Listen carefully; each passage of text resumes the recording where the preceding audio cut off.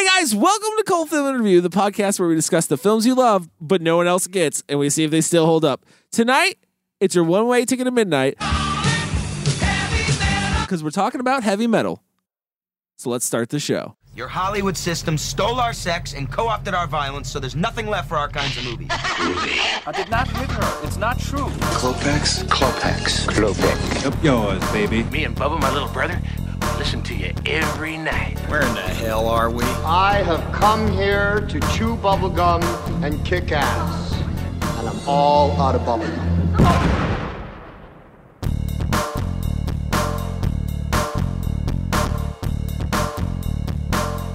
Thanks for joining us, guys. We really appreciate it. Make sure you head over to our YouTube channel. Check that out. Subscribe. We'd really appreciate it. Also, head over to iTunes. Rate us 5 stars. Leave us a review. If you do, we'll give you a shout out at the end of the show. We got 2 for you tonight, so pretty excited about that. So tonight we're talking about Heavy Metal. It was directed by Gerald Potterton.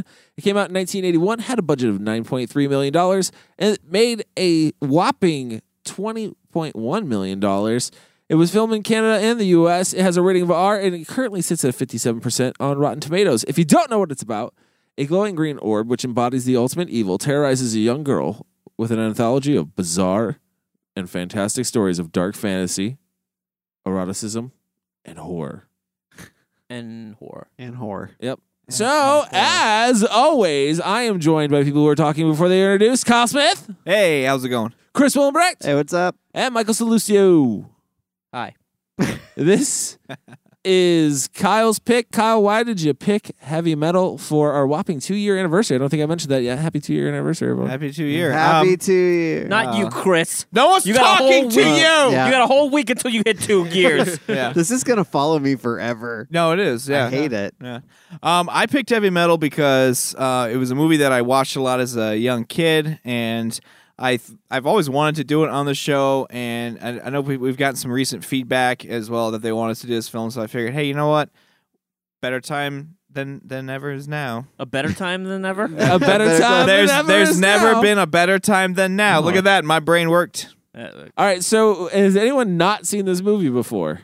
I had not seen this movie before. Are you serious? Serious? Yes. You're like the last person I would have thought. I never saw this movie. And it's one that I always, you know how you were saying, I forget which film we were talking about, how you say, oh, well, I'll get to that. It's All of them. It's one of those films that you always think you're going to see, but you've never actually sat down and watched it start to finish.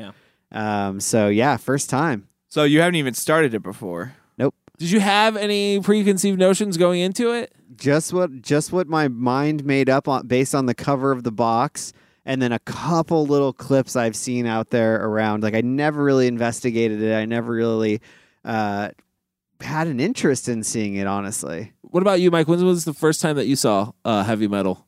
Maybe when I was a teenager. Yeah, me Maybe. too. Yeah. I can't remember. I know it was like on TV or something like that. I was in JR's bedroom, popped in the old VHS. JR, huh? Yeah. Skateboard City, you know what I'm saying? Skateboard City. We were just ripping up the roads on those skateboards. So decided to take a break with a little heavy metal. You know what I mean? Were you thrashing? Oh, we were kick flipping the whole town. I'll tell you that. Into a, what was it, Kyle? Whole town. Into a what? A pop fade? Pop shove it. Pop shove it. Yeah. Oh, he said it right this No, time. he What said was it last? pump shove it. Oh, I'm sorry. Which is a different kind of It's move. a pump shove it. Kyle, when was the first time you saw heavy metal? Dude, I think I was probably like 8 or 9, and I think I think we got this as part of. This is going back to the summers with my brothers and my dad, and going up to Video Power Store and doing the 10 for 10 or the 20 for 20 deal that he used to work out. And I think this is just a movie that one of us picked up. I don't know who grabbed it. I think it might have even been my dad that picked it up. He's like, "Oh, it's a great movie. You guys should watch it." Really? Yeah. And Okay. so it was like, yeah, we watched it. It was like, and you know, it's funny going back and watching the movie this time. I mean, there's certain scenes that are just burned into my brain, like the Hanover. That segment's burned in my brain. But the one I remember the most is the World War II B-52 bombers with the zombies. That I don't know why that one just stuck in my brain. But some of the other ones were kind of a little fragmented. No, the story is a little bit fragmented. It is definitely something that I want to talk about when it gets to this movie, because I feel like it's kind of all over the place. And you know what? We should talk about that when we come right back. Do not try to escape.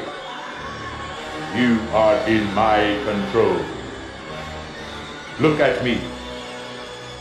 I am the sum of all evils. Look carefully. My power infests all times, all galaxies, all dimensions.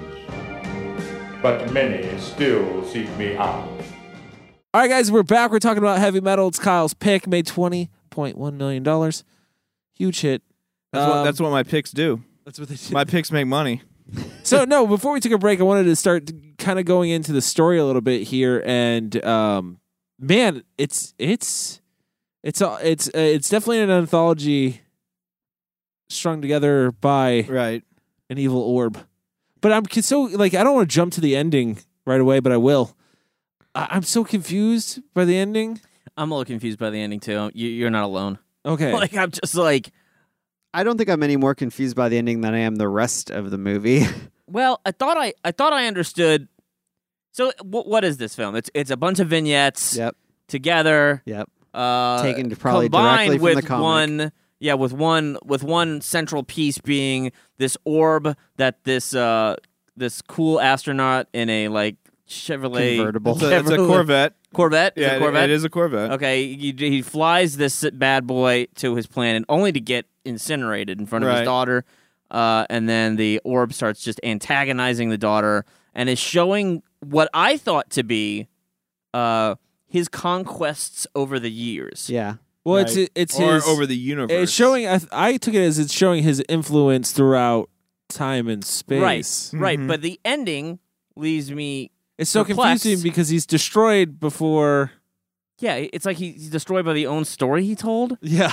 I mean, the only thing I could factor in is that the orb is transcending space and time, and it's telling a story that hasn't yet happened yet.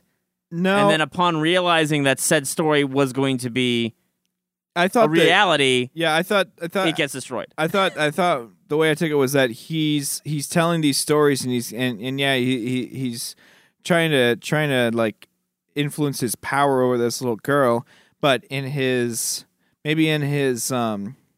arrogance, he showcases a story in which he actually loses, and then the little girl knows how he loses. Does that make any sense? Well, she's the reincarnation. From what I got from it, she's the reincarnation of Tarna. Yeah. Right. Well, she's part of the bloodline. Tarakian or whatever. Right. Yeah. Okay. But the story that he tells her is his own defeat. Yes. Right. Which is not so her. It's doing not it. her. I mean, Which- imagine it which wasn't is- her. But here's the No, thing. it's not her, and he says that he's there to stop her because she could destroy him. No, but here's the thing. Right. If he was telling a story of his defeat, he would not be there right now telling the story. So even though he's telling a story of how he has lost at one point, he is always a constant. That's what I'm trying to figure out. Because in that case, the only thing I could factor in was that he was transcending space and time, and he was telling a story. Yeah. Because essentially, you could. It's kind of like that scene in Bill and Ted's Excellent Adventure, where he's like, "What are we gonna do? How are we gonna get the keys? I know. We'll go back in time, and we'll go forward in time. We'll take the keys, and we'll put them behind this bush. Oh, dude, there they are. Like, they're telling a story that is going to happen, but is presently happening because they're transcending space and time. I imagine that that's what the orb was doing. That it was somehow, in some weird way, recalling a story that hasn't happened yet, and then realizing that when it did happen, oh, I guess I'm dead then. I don't know. I don't agree with that though, because I don't either. I feel like I don't either. I feel like the orb was actually, if you could think of it more, if you want to like let's relate it to like comic books. Is it the Phantom Zone? I'm not big on Superman. What's the prison they put people in space? The Phantom Zone. That's the Phantom Zone. Okay, so the almost I kind Superman. of thought of it like that, where it's like even though he lost in this distant world, it's almost like he was kind of thrown out, but because he is the representation of pure evil, he can never fully die because man is... He says he'll be back evil. anyways. Yeah. I mean, doesn't he say, like, I'll be back when you... Yeah, he's only dead for a generation. Right. So what, as I understood, is the generation of the Targaryens. What are they? The what? The Tarnakians? No, Targaryen is from Game of Thrones, Hell jackass. yeah, baby. Tarakians. It's the Tarakians. The tracheas. No, The tracheas. Tarakians. Whatever. Tarakians. Anyways, some fucking magical bullshit is what we'll call it. I understand that he was only dead until a new one came about. So he was dead until that girl died, and then the next one he'll come back and do his shit. But here's the thing: maybe another one will happen. What story is he telling?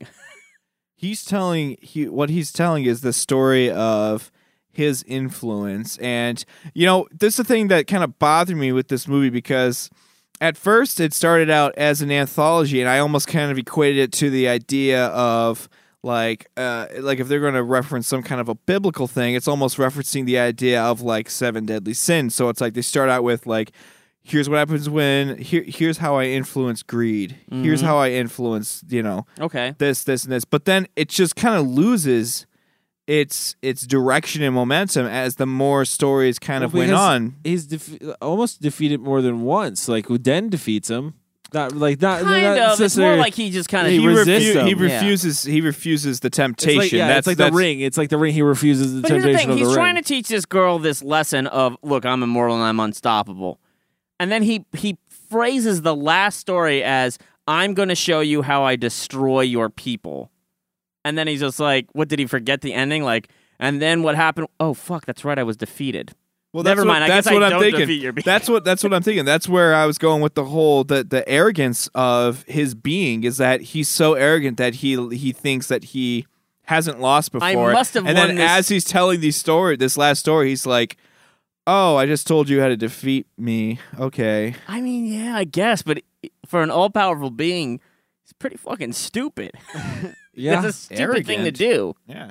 I mean, arrogance is one thing, but he forgot the time that he was defeated, and he decided to tell her. Yeah, but is it his job to tell the next Tarakian how to beat him?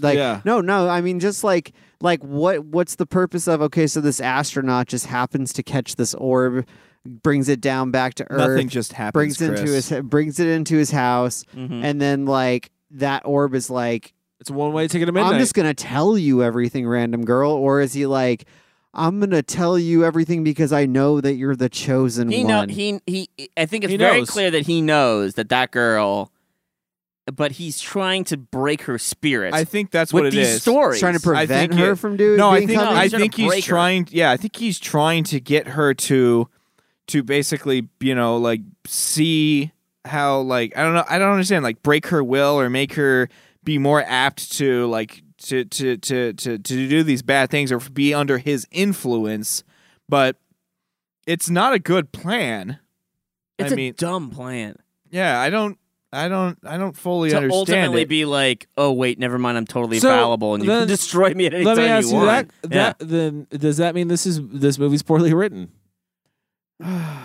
No. Yeah, no. I'm going to agree with you. I'm going to go with no, actually, because what I'm going to say is I think the individual stories are written very well. I think this kind of story, they tried to weave them together to make the anthology a complete thing, is maybe a little weak. Like, is Creepshow written badly? No. Like, that's what I'm saying. It's like just an anthology. I feel like they weave the orb into this story more than like a creep show would do. Like those really all stand on their own. They do. But this one, and it's just like a the narrator. Story kind of revolves around the orb. Yeah. Like, I mean, even when you start with the first story, Harry Canyon, right? Like somehow this scientist discovered this orb and gets gunned down, and then his beautiful daughter ends up seducing a cab driver, and like the cab driver says she's greedy, so he vaporizes her in his taxi cab and takes ends up taking all the money when he just wanted to split it to begin with. And then the orb transcends on into another scenario where it all I don't know what's the second one, Den, which is a great one, right? Like which is it's showing how he was, and that story is supposed to showcase how he was worshipped as kind of like a false god or something, and that belief corrupted and destroyed both sides of the warring factions. So no side was better. I have a question. Do you think the orb is a representation of money? No. Do you think that could be possible? I might agree with that. I think that the orb is a representation. I mean, it could be. Why is everybody so after it? It's like green, but I also think it's just a representation of human, like the evil that exists in man. The fallacy of man. This is not it's not probably not the first time this idea has come around, and it certainly isn't the last cinematically. Like, they've done this with the Red Violin. They've done this with, I think Dead Man's Gun was another one that did this whole thing where it's like, let's follow an object, let's say like in the Red Violin, we're going to follow this violin and show how this violin has been the centerpiece for the worst in humanity. Like, with that film, it's like, everybody pines over this violin, and then murder and death and greed just surround it. No, that's why I think you make a good point, but Chris, I think more related to this particular film, I would actually be. I kind of agree with you. Maybe it does. Maybe it is supposed to represent money in some way, because money is like kind of the root of all evil. Root of all evil, and they look at it as like it's definitely a source of greed more than anything else. And yeah, it's because they touch on all those topics. There's kind of like there's greed. There's worshipping of it. There's wars with the B-52 bombers. There's bribery that happens, in these stories. And then I think the last story is kind of more of like you have like the peasants who are uprising to take what they want from the higher society that has everything, and kind of conquest, and then that's kind of another thing. It's like a wealth of some kind. I am going to give this a name, and I hope that this catches on. We're going to call it the Omnipotent MacGuffin. Omnipotent MacGuffin, right? Because as we like, a MacGuffin is just a plot driving device for everything else to just kind of move forward. Mm-hmm. But in this particular situation, it's not like a Maltese Falcon, which is just an object. This is a sentient being or some sort of object that has some sort of metaphysical control over those that surround it. I like that. I hope that fucking catches on. Yep. There you go. It was coined here on Cold Film Review. Everybody. I heard it here first. It was omnipotent what? MacGuffin. Omnipotent MacGuffin. Omnipotent MacGuffin. So it's hard to say. I don't know, guys. Like, I don't know if I read that deep. Like, I have a hard time reading deep into this film. I feel like. I mean, you don't have to read deep into it. It's just a reason to put all these stories together. Yeah. And I don't know if that's good enough for me. I agree with you. I don't like. We're only having this conversation because I guess we're questioning whether or not they did that. If you're gonna make a hub, like a centerpiece, and then try to surround it with this weird, so everything else is kind of like a weird subplot, and this is the main plot that's happening. This orb antagonizing this young girl. I kind of feel like it owes that it makes some sort of fucking sense at the end. And this one, it kind of feels like it doesn't. Yeah.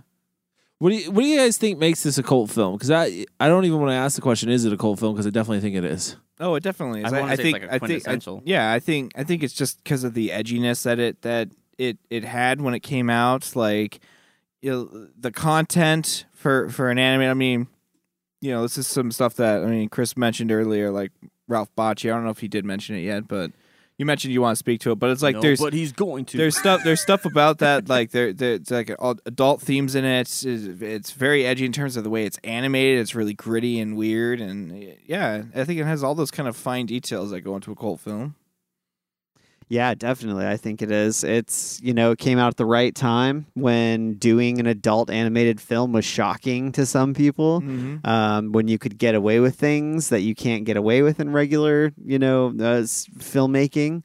I think it was definitely influenced probably by some Bakshi or, I feel like he kind of broke into that and made it okay to do something like that. And then Heavy Metal was like, yeah, we can do that, but we can pop it up and we can put, cool hip music in it and and like we're taking something that already exists in pop culture and like, it's this magazine that's popular and putting it on the big screen and Ivan Reitman's behind it. And, I feel like it kind of, and Harold Ramis is in it and, it's just John Candy. It's like, I definitely feel like it tried to, I guess the word capitalize on at least two people. It's definitely Ralph Bakshi and definitely Frank Frazetta, who eventually work together when they do Fire and Ice, and they do a few. Is that the only one they ever do together? I think that might be the only one they did together. I think that's the only one. But it definitely has shades of all of that. Yeah. Of those two worlds, because there's definitely that sci-fi fantasy aspect to it. And there's also that commentary, like that grittiness that Ralph Bakshi films have. Like definitely the Cabbie one. Oh, totally. It feels like it had a Fritz the Cat vibe. Yes. Like the same style of dialogue and like characters that were within that story were kind of scummy, like what you would find, but it's also making kind of like a political commentary in a sense, or like a social commentary, which is definitely a trademark of Ralph Bakshi films. Yeah, but and on the other end, you have that. What was the guy's name? Orek. What is his name? That's like a vacuum cleaner, by the way. Orek. But what was the guy? The kid that what he turned into? What was his name? Den. It was not Orak. Orak. Not the fuck even close. Orik. Sir Lord of Orak. Did not turn into a vampire. That is definitely shades of Conan. Yeah. I mean, that is absolutely. just totally like just a sci-fi kind of version of Conan. Like, I mean, that's basically what it is. It was. It had some D&D elements into there, definitely. Yeah, I think the two stories that seem like the most out of place. I mean, when you look at those two creators, is probably the World War II one and then the Trial in Space. Those two movies are those two short stories totally don't fit the mold of either of those creators. I feel like, but they're really fucking good. That's the weird thing is like I feel like the Trial in Space, which is what is that one? That's Sorry, Hanover Fist. Yeah, Hanover. It's a clever name. It's a clever name. Captain Stern is the name Captain of that one. Stern. Yeah. That's probably my favorite one. It was really good. Did you notice that the style of animation even looked different? It is. Yeah, it was definitely more cartoon Yep, for it had sure. different animators. Each section has like different animators, and except for John Candy's all over this. But well, you know what? Every Canadian comedian, Dan Aykroyd, I think, has something to do with this film. I didn't see his name in the credits, but sure. I mean, who knows? But he was there. He was we probably definitely said just John there. Candy. Who else did we say? There was Eugene another Levy. Harold Ramis. Harold Ramis. Eugene Levy. Harold Ramis. Yeah, Eugene Levy. I don't know if those guys are from Canada, but I mean, they definitely end up working with Harold. Yeah, they were kind of a part of the same. They work with time. Ivan Reitman for a number of years. Eugene obviously. Levy is Canadian. Yes, he is. Yep. Thank you. Thank you, Eugene. Thank you, Eugene. And Cody. Thank you for coming to America and gracing us with your greatness. What were your initial thoughts of the animation style? Was it just that you saw the influence of other animators, or was it that you thought it was something completely original? Because I will say the first time I saw this, I thought it was pretty original for me because I had never seen anything like this before. Now seeing other movies like Wizards and seeing similar animation style, I don't know if this film is maybe as influential as I thought with animation style. Animation style? What do you mean, like the whole sword and sorcery fantasy we said that sci-fi too many thing, or? No, I probably did say it way too many times. That's my shtick. That's my thing. So much animation style. No, just like the style of animation itself. Like, I mean, it was somewhat reminiscent of cartoons at the time but not really. You know what I mean? Like you had like shit like Hong Kong Phooey on, and then but then it kind of reminiscent of He-Man, but more adult. I feel like the animation style is just a victim of the times it is. I mean, they definitely went grittier with it. I mean, that initial story with the Corvette coming through was just really MTV. It felt like it's incredibly MTV. It's weird. It's really unclean, and I feel like the scoping through the frames isn't as smooth as it could be, but they also did like really cool pans and weird angles with those at the animation as well. Like him walking up the stairs is a really disorienting shot for some reason. Do you think that gives it like more of a feeling to the film itself? Like with a different animation style, so when you get different stories done in these different styles, like take Den for example. Den changes colors like 6 times throughout. Yeah, he does. That's a weird thing. Do you think that was like different animators? Do you think that was done on purpose? No. I think that was the same animator, but I mean, they run out of color. They used a ton of animators on this, and I think it was the imperfections that actually make it unique. Like the fact that it's not perfect. It's not like, I would even go as far to say that like the Bakshi films are probably better animated than this film. Oh, like this uses rotoscoping and stuff like that, but like it's not like Akira. Like Akira is like fucking amazing, like animation. I feel like, Right. Yeah. in use of rotoscope. Of course, that comes like 9 years later, 8 years later. But this just feels imperfect when you watch it. And do you think that has something to do with the music influence in this film too? Like, I almost look at this as like the garage band. No, I think it's a good idea to look at this as kind of more of a punk rock and like animation style, like heavy metal and all those kind of things. And yeah, I think it's just simply, I think that the end goal of this entire thing is really to have a cohesive kind of tone or style, which is supported by the music choices, the animation style, and even to some extent the kind of chaotic way that the stories are kind of intertwined, but they're not. If that makes sense. Yeah. No, it makes sense.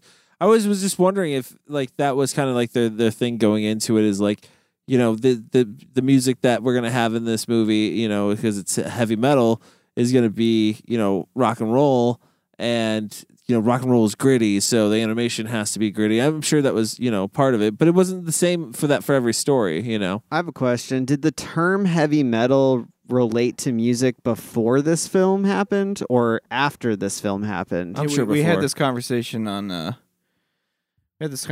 on Easy Rider. The heavy metal was part of that. But it was called heavy metal. The heavy metal was part of that song that's in the intro. That was a word. Steppenwolf. Yeah, Steppenwolf song, and then that became coined as a term to describe this style of music that's a little more aggressive, I guess. A little more heavy than Gotcha. just regular A metal. little more heavy, a little more metal. Yeah, a little more metal.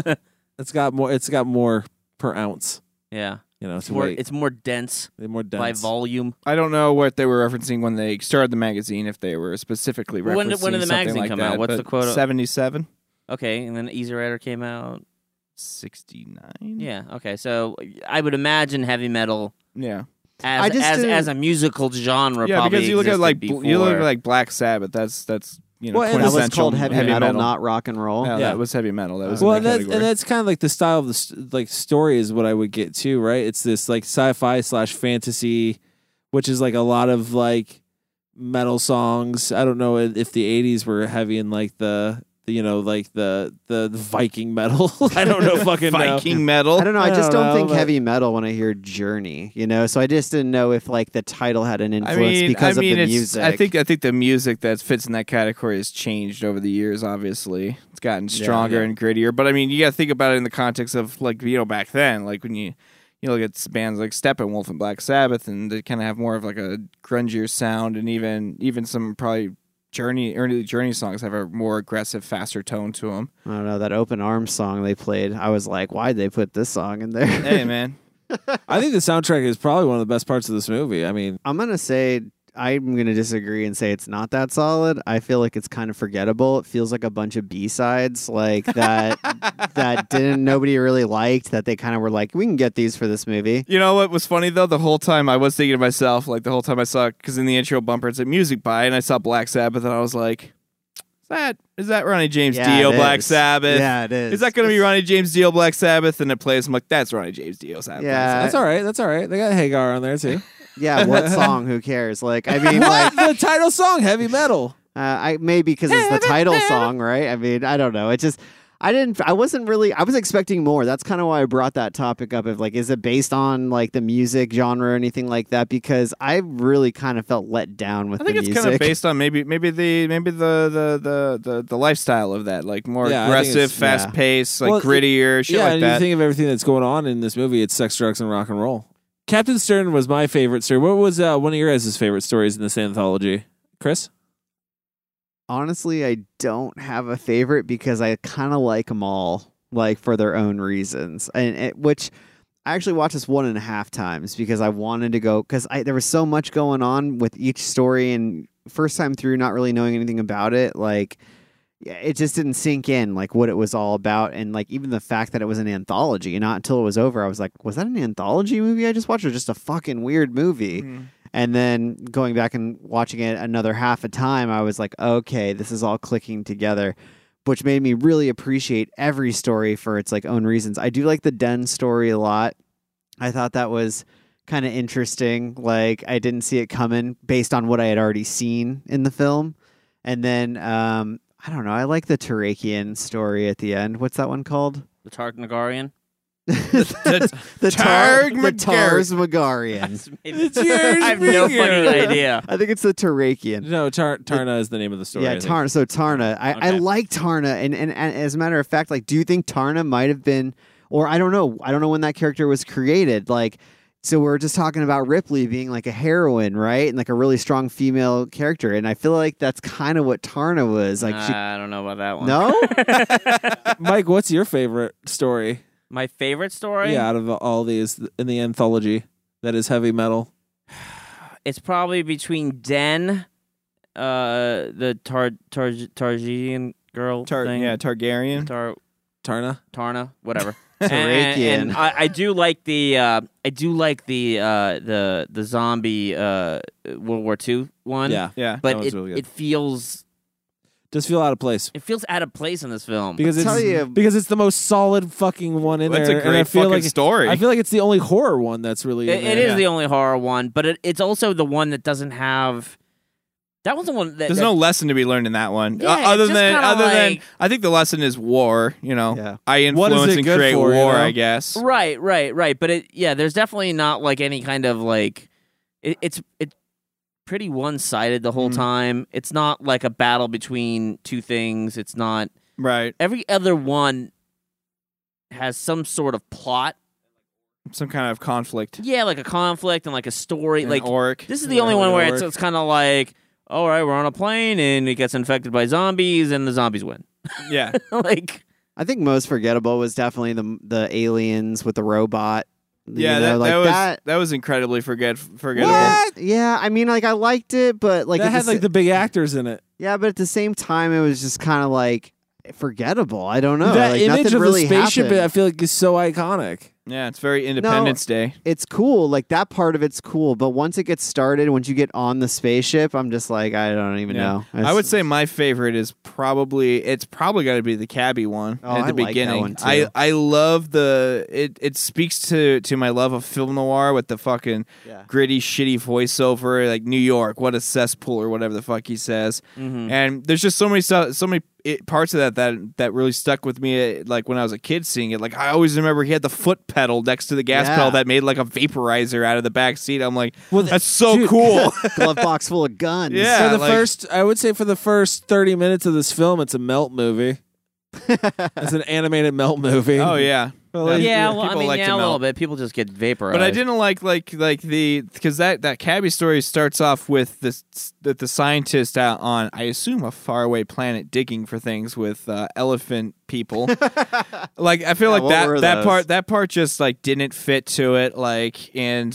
But the rest of it definitely took like a film noir approach with this like femme fatale that's like going to turn on you and try to fucking kill you after you help her and stuff. The whole time I'm watching that, all I could think is like, oh, this is where Fifth Element got it. What? Which one? The first one. Really? The Harry story too. Like the way like the New York looks and just like the cab driver this is story. Where Fifth Element got like it. picking up a lady who is in need. Like, and he's just a rough. Let's be fair. New York. Let's be fair. Like in Fifth Element, Bruce Willis did not pick up a lady in need. He had a woman crash through the roof of his car, and he's basically stuck with her. Who's a lady more in need? Yeah, but he didn't actively make that decision. He does as it goes on. It just happened to. Yeah, okay. I guess this just happened to him. She ran out in the middle of the road, and he was like, "Normally, I wouldn't pick up girls." I would say the Fifth Element definitely probably lifted a little bit off of that. I mean, I don't know. Do you think Luc Besson is really like heavy metal? That first series, probably. Why not? Why not? I think so. I think so. I think too. I'll agree. I think that was one of the most enjoyable ones for me. I thought it was. It's got a gritty story, but I do love to agree with Mike. I fucking love the World War II one. That one has always been the most memorable. Maybe it's because I always associated with like other. My brother Phil was way into like World War II movies, so it's like maybe that's where the association of it came from. That's why it stuck so much more. The only horror one. Yeah, really. and it had the zombie creatures, and he lands on the whole aspect of it. He lands on this island that's full of zombies, which is like totally like almost like paying homage to like a Fulci style thing, where it's like it's like paying homage to like Zombie or something. It's really cool. It's weird because I feel like I'm the only one who disliked the Den storyline. I did not enjoy that. I could take it or leave it. Like, I just didn't think. I thought it was kind of fun. It kind of felt like a little bit like Super Jail. It has the most, I would say, like sexploitation element into it too, as far as the stories go. I would definitely and say that. I think that's what hurt it the most for me, because it's like, yeah, I just didn't enjoy that part of it. I mean, look, I'm a fan of sword and sorcery films, so like, I'm not well versed in them, I'll be honest. I mean, almost every, especially during this time, it's like 79 or like 83.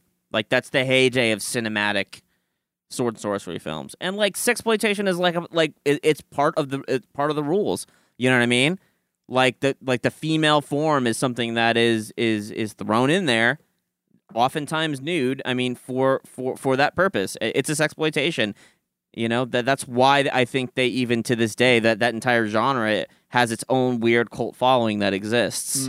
So you know? you like the Den one though because it spoke to your love of sword and sorcery it stuff felt more? a lot like it, yeah. I really did like no, it. But I also feels like the that most D&D. I will say that it feels the most Dungeons and Dragons, straight up. I mean, to me, it did. D&D is like high fantasy. I feel like that's more like, you know, dragons and sword and sorcery is more gritty. I mean, like, gritty, like, bloody fucking shit. But, like, the whole like kid being pulled into a portal and then changing into this barbarian who one of the big saves the damsel in distress and beats the bad guy and is not tempted. I've like, never played D&D, so I have It's no a idea very how to agree storyline. with it's a you. very Yeah. it's a very fantasy based here's the storyline. thing. Okay, so like when I mean to get into details, I mean an overview of how it normally works. So like sword and sorcery does have one. It has a pretty general understanding of, like, their heroes kind of dictate how that genre works. Like their heroes tend to be barbarians that are only out for their own. They're anti-heroes. Let's put it that way, is the best way to put it. Like Conan, he'll rape, pillage. He don't give a shit. You know what I mean? Now, if he happens to do good in the process of doing that, then so be it. But his love in life is really for himself. He's a barbarian. That's his whole goal. This one also kind of had shades of that. Like this young kid that gets flown into this fantasy realm. Yeah, I mean, he does some pretty heroic things like try to save girls, but he's also trying to get laid. Yeah. Like that's a thing that happens. Mm-hmm. You know, so it I don't know. does have that feeling Here's of what a I character that isn't the greatest example of self-sacrificing heroism. Was he trying to get laid though? I mean, because honestly, like He's enjoying every moment. It happens to him. He even said, he's like, I didn't even know what to say. I would like they tried to play it off so innocent with him. Yeah, he said, Well, he's I a went young back to what kid. I say at Earth. So you're from around here? Yeah. No, he definitely has more of an. I wouldn't 100% agree with the where he's completely Conan the Barbarian, because you're right. Conan's absolutely Barbarian. No, he's not. But this stuff definitely happens to him. But he's like, well, gonna go along with it for sure. I get what Mike's saying. The story is based in that, like, that realm. Yeah, or they're trying I to mean, base the idea, it in there's that a lot realm. of nudity. There's a lot of, like, even male nudity for that matter. He's very, you know, he's rarely clothed. Mm-hmm. It has a very Frank Frazetta style to it, which is let's have everybody kind of just run around like they only wear loincloths. Yeah, he said he doesn't want to run around with his dork hanging out. So Yeah. I always remember that line ever since I was a little kid. I remember laughing so hard at that. Yeah, you don't want I'm your gonna be dork, walking around with my dork hanging out. you don't want your dork hanging out. It's so funny. That was voiced by John Candy too, who voiced about 9 million voices in this movie. yeah. He was voicing. He was almost half the cast. I feel like. I thought he only voiced 2 characters. No, he was Den. He was the robot. He was the police chief. He was a lot of the people, dude. The police chief that to try to give him a bill for police Yeah. work. Yep. 1,000 credits Knocks for the coffee a cup day over. for a day of investigation. You know, you gotta pay. Yeah. You gotta pay to play. You know what I'm saying? Let's take a break. When we come back, we'll probably rate this Mammer Jammer. Hey, do we have any of that plutonian Nyborg left? Yeah, just one big. It's in the transmitter compartment. Oh, thanks, man. Ooh, great.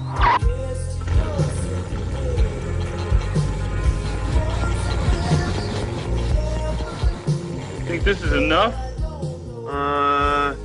Nah, go for broke. Good thinking, man.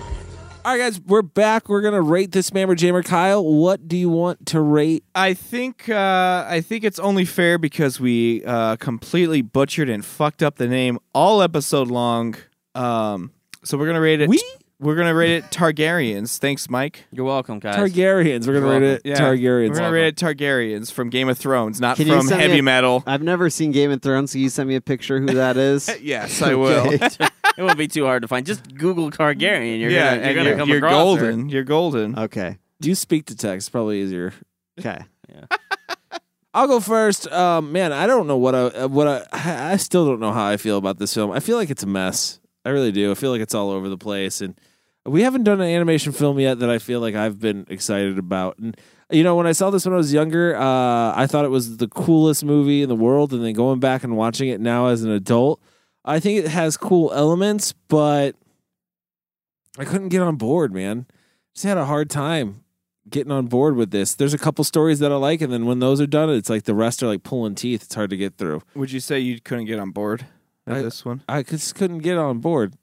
It was like Speed 2. I didn't want to get on the cruise liner. No, you're not on cruise control. Stay yet. off board. Yeah, I want to stay off board. With that being said, I'd probably give it a 2. For me, it's not my bag. Sorry, guys. It's not saying that it's a terrible, terrible film, but it's not my thing. That's not his bag. No, yeah. It's not my bag, baby. Too low, but it's okay. Oh, go to Chris next. Oh, okay. Let's go to Chris. I'm gonna give this a 4. Too high. We haven't had that in a while. Too high. You can't pull that out after I pull out a too low. Don't tell me. That's just yeah. Anyways, I'm giving it a 4 for real. I'd never seen this film before. I had low expectations. Honestly, it was a film I never really wanted to see. I've seen it on I remember it on the shelves at the video store. I've seen the cover art a million times, and I've just never been like, yeah, I want to watch that. But now that I got to, I had fun with it. Like, I'm not super into animated films, but for me, it had all the right elements. Like, none of it bothered me. Like, the nudity didn't bother me. It actually, I feel like, enhanced the film to a certain degree. I like that it's an adult cartoon. I like the action in it. I like the stories being kind of convoluted and having to go back and try to figure out what the fuck was going on. I always like films I can kind of dig into more than once, and I feel like this is that film. And I wouldn't say like I'm like a heavy metal fan, like I'm gonna buy a T-shirt and shit like that. But it's an interesting film to watch, and I would recommend anybody check it out if you're into it. So go ahead and buy Chris a heavy metal T-shirt. And we'll make sure he gets it on. All right, Mike. I'm gonna give this film a 3.5. I think it's a solid film. I love the animation in it. I love a lot about it. I mean, the only thing that I would say why it doesn't get a 4 or 5 for me. I think there are other films that do better. I think like almost all of Bakshi's film, except for maybe Fire and Ice. Oh my God, I'm totally picking that now that you said that shit. Not a great How film. dare you, sir? It's all right film. It's all right. It's a little boring. It's not as good as those films. Bastard. You're a bastard. I don't think it does as well as that. I mean, the animation's pretty good, but it really lends itself from other animation that has already existed. But other than that, like, culturally, I kind of feel like it's like an important film in a weird way. Oh, I don't disagree with that. Even though, yeah. Like, look at Cody piping up after his two's looking really fucking low. Go back to being quiet. No, I don't. Why don't you walk back those 2 Targaryens? No, I stick by my 2 Targaryens. Like I said, this is just not my type of film. Like, I can see it being, a popular film, but hey, but so is the Mad TV show. Also, I want to say I actually really do in terms of film in general. I really do like this like format. Mm-hmm. I love like the vignette style, like Coffee and Cigarettes, and 4 Rooms, and like all the types of films that do like Creepshow, especially. I love Creepshow. Like, I like films that like take like a bunch of short films and then turn them into like a big thing and maybe have like some weird layer of like plot connection to them. And this film, maybe that's the only reason I'm not giving this a 4 is because I feel like the central connector isn't quite fleshed out as it probably should be. But I like seeing like I'll love watching like an hour and a half thing with different styles and different filmmakers, and like watching that back to back. That's a great thing to me. So yeah, 3.5 Targaryens. Three Targaryens and one half a mother of dragons. One Garyon. One Garyon. Just a Garyon. Yeah, I don't think that's divisible by tar. Yeah. But Kyle? Yeah, I'm gonna give this 4 Targaryens. I really enjoy this film. I think it's really, like we said on the show, it's a very gritty animated film.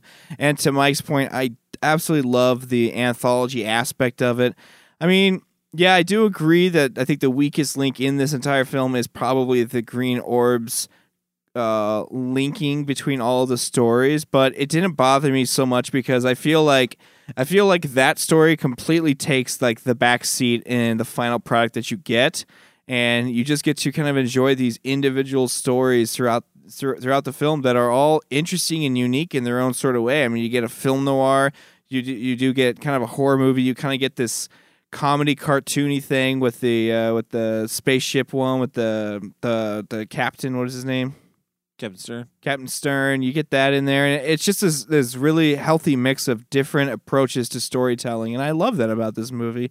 And yeah, maybe the music isn't as on point as it could have been with the title like Heavy Metal, but it's still good. It's still a really entertaining Slipknot wasn't film. in there, Chris, or Slipknot wasn't in there for you. Yeah, I need more Rammstein. Chris jokes. That was like one of his favorite bands when he was younger. Sorry they didn't have enough Marilyn Manson. There for it you. is. That would be the one. Yeah, sorry they didn't have enough. I wish there was just a lot more. A lot of beautiful people happening in this.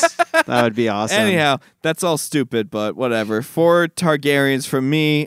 Go check it out. You never seen Heavy Metal. So it's an interesting movie. Maybe a little Korn got the life in there for you, Chris. Yeah, I was thinking more. That's late shit. I mean, if you're gonna do Slipknot, I want to do Eeyore, the hidden track, please. Thank you. That's a good one. All right, guys, that's our show for this week. But before we go, we have 2 shout-outs that we need to do for reviews. So let's get those read. I'll read the first one. This one is from American Mythos #1. He's the first American Mythos. Like it. And the title of his review says, "Better than Tiny Robert's Beastmaster Crotch Shot." Fucking love it. It's hilarious. He says, "I love this podcast. Top notch all around by a bunch of guys who genuinely love cult film flicks." I gotta click close to the screen for this one. A plus plus plus plus plus plus plus. It's a lot of pluses. It's a lot of That's pluses. the best grade you can get. That may be the most pluses we've ever 5 gotten. stars and several pluses. That's definitely like a sextuple of pluses. Sextuple is right. How many is there? 6? Sextuplet? Like 7. You can go back and listen to it. Septuplet? I don't know. I'll take your word for it. Sex Targaryen? Targaryen? All right, I got the next one. Here we go. Okay, this is from Louis Loves Film. Also does Chris, Kyle, Cody, and Mike. So gave us a 5-star review. Thank you, Louis. He says, or she says, "I love listening to these guys. They tackle some great movies with fun banter. If you love cult films or film in general, you'll love this show." Well, you're too kind, Louis. Thank you so Louis. much. You know, people who love film don't tend to like our show, but that's okay. That's all right.